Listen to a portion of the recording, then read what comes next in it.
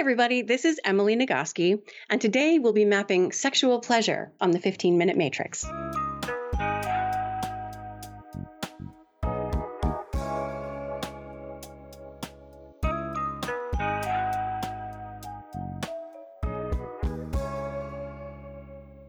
Welcome to the 15-Minute Matrix. I'm Andrea Nakayama, functional medicine nutritionist and your host. This is the podcast that brings you bite-sized insights and lessons on how to use the most important tool in functional medicine and functional nutrition. Today on the 15-Minute Matrix, I'll be chatting with Emily Nagoski. Emily Nagoski's mission in life is to teach women to live with confidence and joy inside of our bodies. Emily began her career as a sex educator in 1995 when she became a peer health educator at the University of Delaware. She has an MS in counseling psychology with minors in cognitive science and philosophy and completed a clinical internship at the Kinsey Institute Sexual Health Clinic. Emily continued on to earn a PhD in health behavior with a concentration in human sexuality. She worked for 8 years as a lecturer and director of wellness education at Smith College before transitioning to full-time writing and speaking. She has extensive specialized training in bystander intervention, motivational interviewing, and cultural inclusivity, including race, gender, and class. And Emily is the author of the book, Come As You Are, the surprising new science that will transform your sex life, which explores the whys and hows of women's sexuality based on groundbreaking research and brain science. And today, I'm very pleased that we get to share the many benefits of sexual pleasure.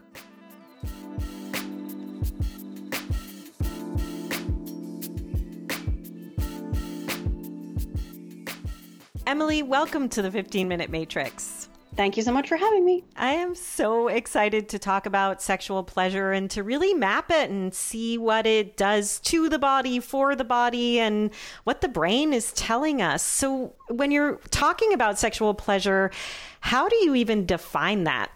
Oh, pleasure is actually beautifully complex because it depends on the context where it's happening. So a sensation that you experience during an erotic encounter when your brain is already in a state to receive every sensation as pleasurable, as sexy, as connected, that exact same sensation in a non-erotic context may not feel good or even be actively painful.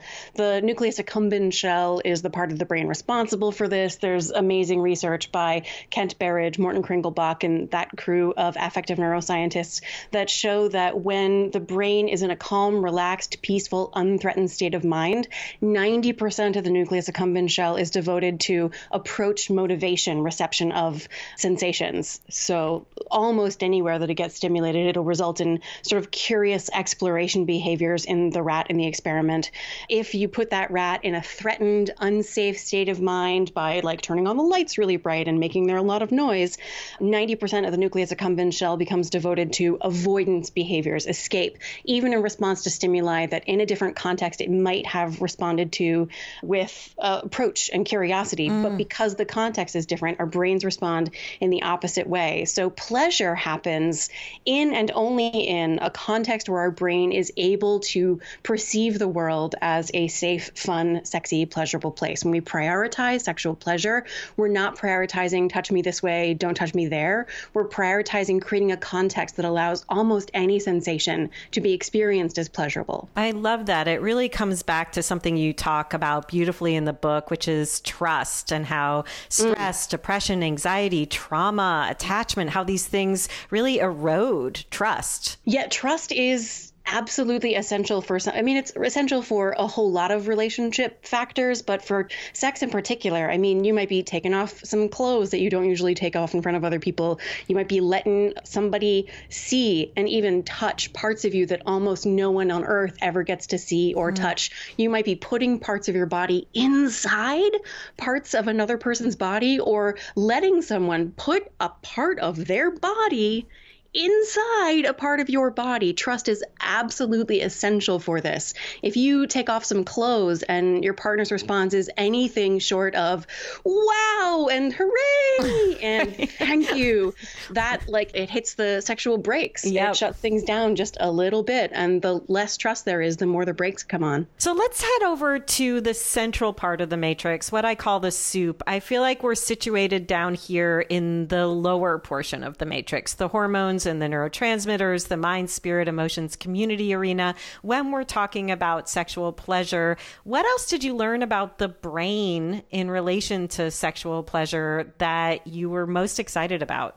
For me, it really comes down to the dual control model. This is a model of sexual response in the brain developed by Eric Janssen and John Bancroft at the Kinsey Institute around the turn of the 21st century. Mm-hmm. It's called the dual control model. So it says that the sexual response has two parts to it, kind of like, every other system in the central nervous system. There's a coupling of an accelerator or a gas pedal and a brake. Yep. Right? Sympathetic and parasympathetic. It makes feedback loops. Mind blowing. What if sex just works like everything else in the brain?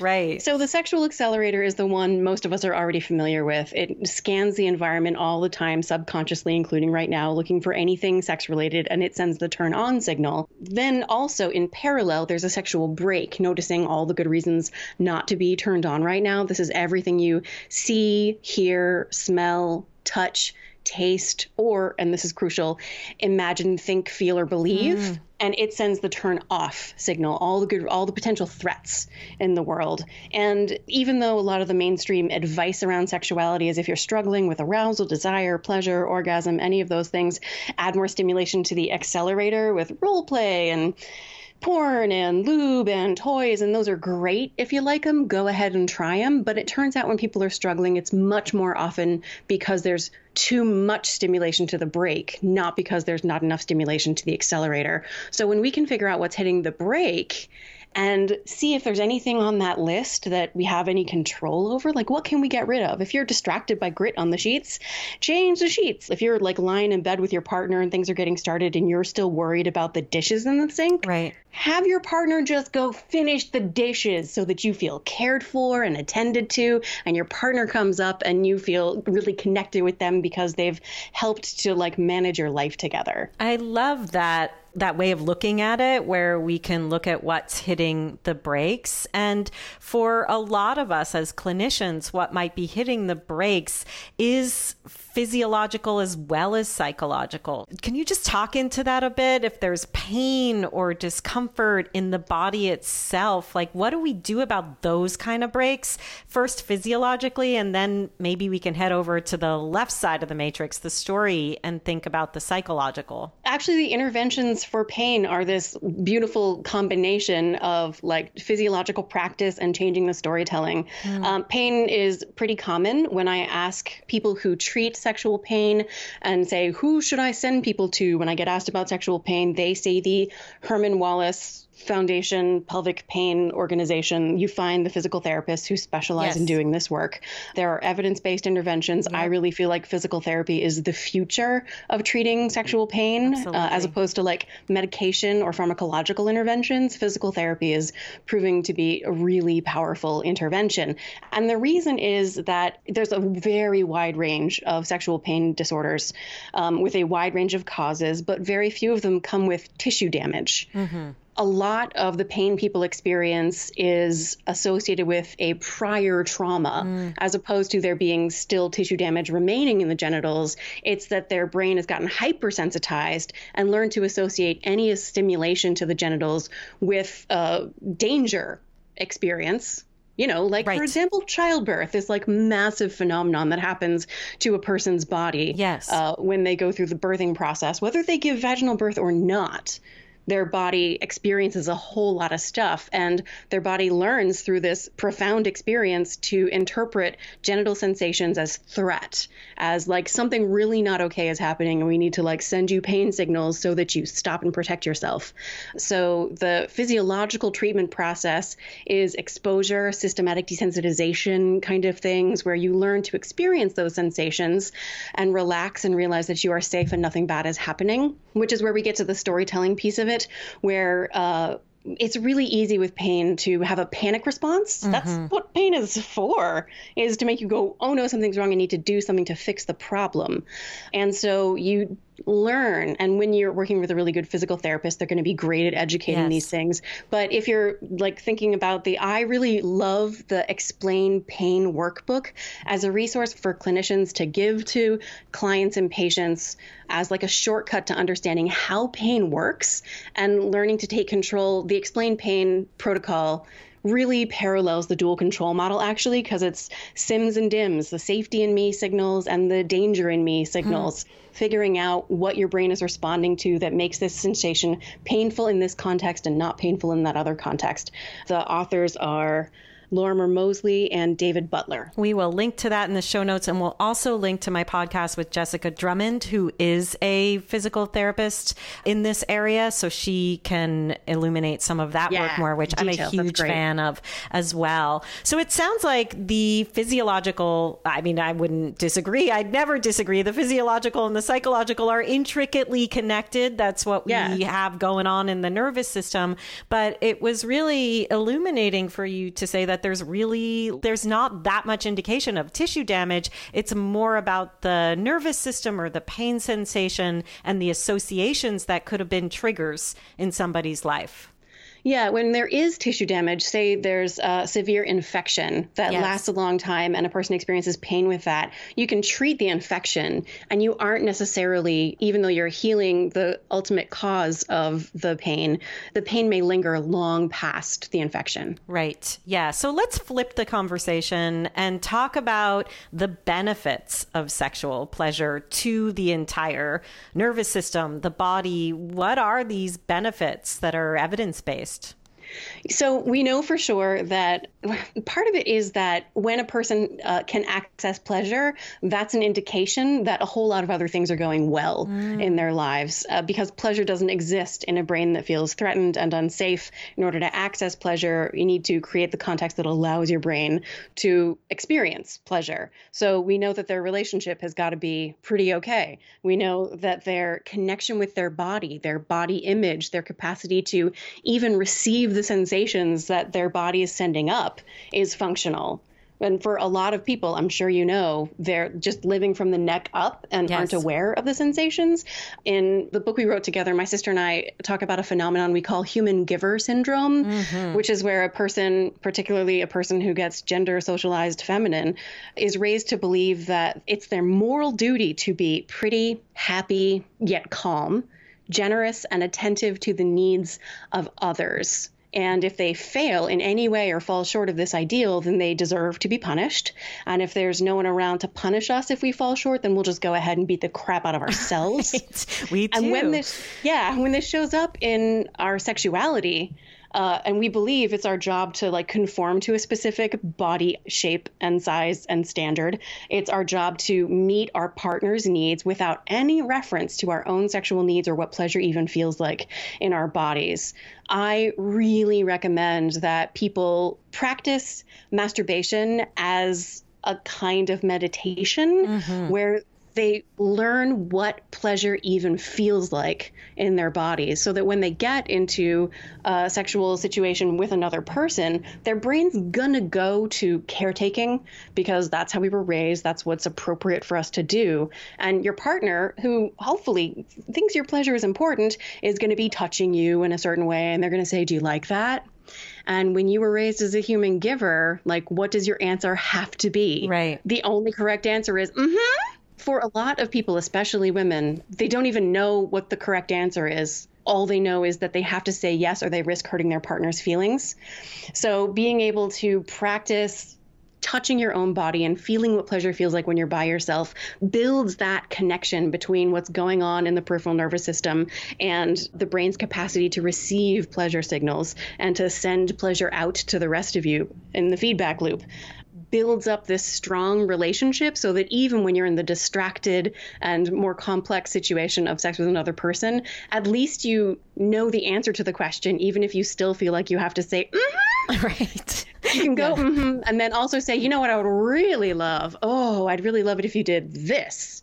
Because finally what your body likes. I love that you use that phrase, masturbation as meditation. It's beautiful. And I've really enjoyed listening to you talk on other podcasts about the human giver syndrome. You do it so well. And I know you've said it's not necessarily always relegated to the female, that these could be roles that we are taking on in different gender roles. And I was going to ask you, I mean, I know gender is complex and a continuum of sorts, but how does the male-female brain, if we're going to think in a polarity, differ in relationship to sexual pleasure?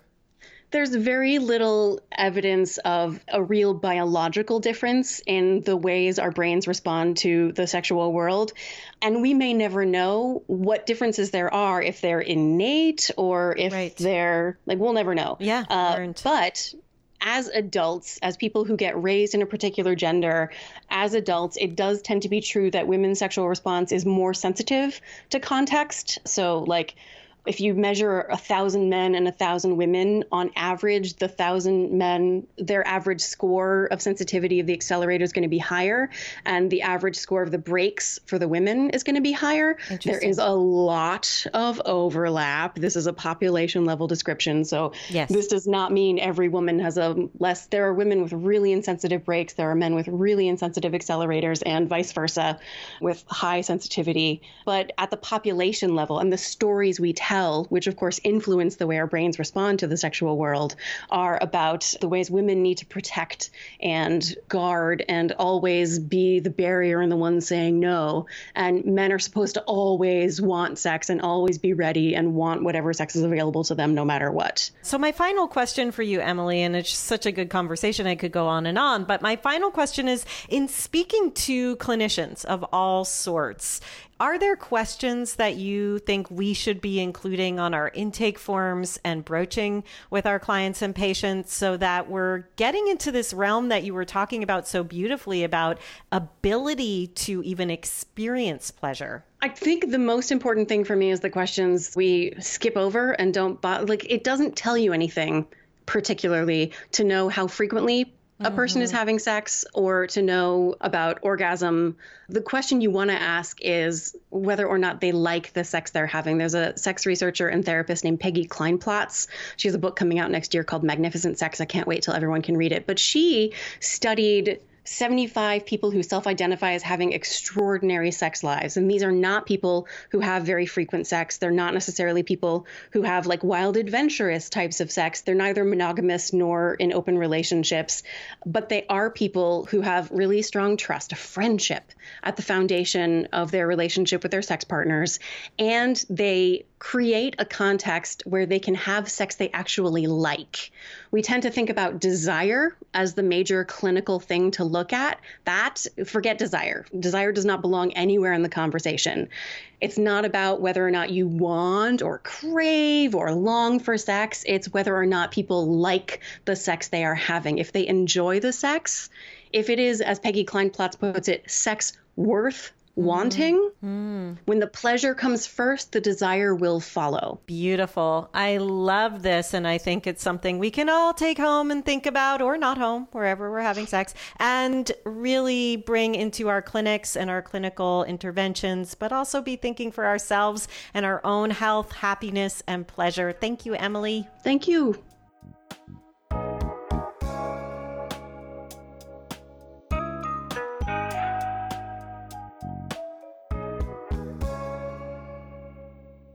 The 15-Minute Matrix is brought to you by me, Andrea Nakayama, and the Functional Nutrition Alliance. The 15-Minute Matrix team includes music by my son, Gilbert Nakayama, and Carla Schaefer on sound production, as well as Renee Hunt, Natalie Merrill, and Christine Shook. You can always visit us and hear more episodes at 15minutematrix.com. And if you want us to notify you each time there's a new podcast episode ready, just head over to 15minutematrix.com/notify.